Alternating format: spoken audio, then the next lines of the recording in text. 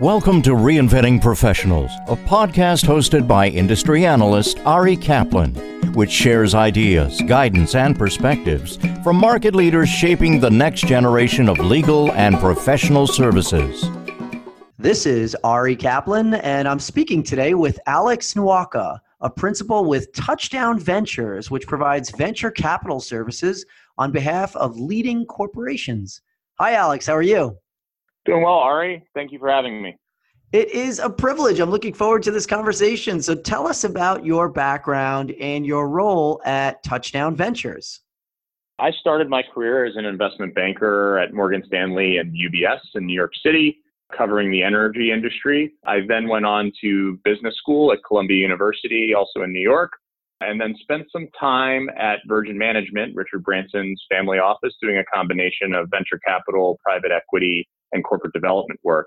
After Virgin, I found myself at Estee Lauder Companies as a private equity consultant, working with their new business development and strategy team, helping them reorganize their M&A strategy. I joined Touchdown thereafter as the first full-time hire. I've been here at Touchdown for about 4.5 years and have worked on several of Touchdown's funds. I've spent specifically the last 1.5 or 2 years focused on enterprise software, focused really on the future of professional services, in which legal tech is among one of the categories that I spend my time on. How does the company's model of providing venture capital as a service work? We believe in strong collaboration with our corporate partners, where each party brings a valuable perspective. And so on the one hand, Touchdown brings the venture capital expertise, which includes sourcing, diligence, deal execution, deal management, including board representation and commercial relationships through exits. We also handle some of the reporting and monitoring of the portfolio as well. On the second hand, our corporate partners bring deep industry expertise from their vertical or category in which they operate. And together with our corporate partners, we make a complete team with the VC knowledge and the operating knowledge that both parties are bringing. What are the advantages? So we collectively can bring significant strategic value to our portfolio companies, either as customers, channel partners, and or just general sounding board for go-to-market strategy and even product development. In the broadest sense, we are more than just a check to the founders and entrepreneurs that we invest in and really try to bring strategic value as our value add. Again, this is a very collaborative approach that we take along with our corporate partner. And so again, we try to bring both aspects of the venture capital and then operational expertise along with it. What types of organizations are investing in legal tech? What we're finding most often is law firms are one of the key constituencies that are investing in legal tech. Also, in the same breath, I would mention corporate legal departments. So GCs within Fortune 500 corporations are very much investing in legal tech. And to a much lesser extent, institutional venture funds are also playing around in the ecosystem as well. Why are law firms investing in venture capital? I think first and foremost, most are investing in venture capital to enhance value to their clients through technology. I think secondly, technology is increasingly being viewed as a competitive advantage and differentiator amongst firms as they sell their services to clients. And then I think last but not least, I think legal services as an industry is undergoing a good amount of change, both in terms of client expectations, as well as chasing better results that are faster, more efficient, using technology or leveraging technology along with the lawyer's know-how.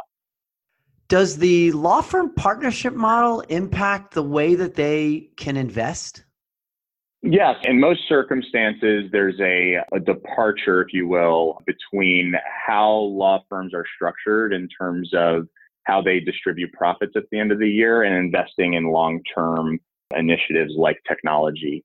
Often law firms would like to keep as much of their profits for distribution as possible, and that usually means that any dollars that are not going to partners that are getting invested in long-term initiatives like technology are not being taken out of the firm as profits. And so, generally speaking, there's somewhat of a dissonance between the idea of investing in technology and the overall business model of law firms in general. But we also see that that's changing as firms take a longer-term view of their individual industry. Where are law firms typically deploying their capital? I think there's three areas that we see as fundamental to law firms. They look at investing. So the first is contracts. If you think very broadly about what contracts represent, they're the lifeblood of any organization, and they're also something that law firms spend a lot of time drafting and reviewing. At a very high level, we view contracts as a treasure trove of unstructured data that has value in it if you can, one, structure the data and then analyze that data. And so contracts is one area that we're very bullish on and that we see law firms investing in.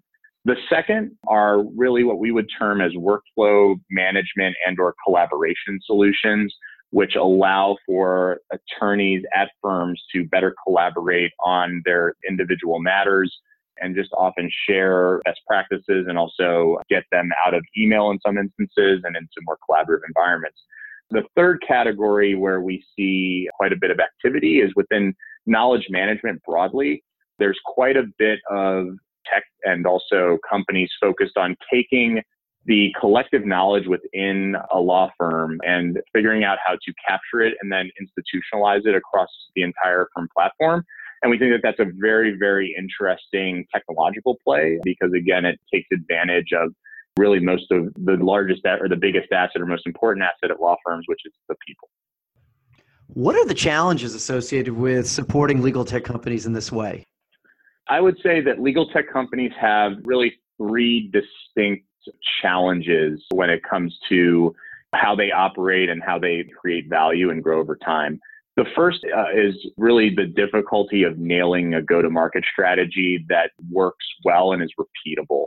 There's a significant number of subsegments, et cetera, within legal tech that each constituency buys a little bit differently, has a different set of criteria.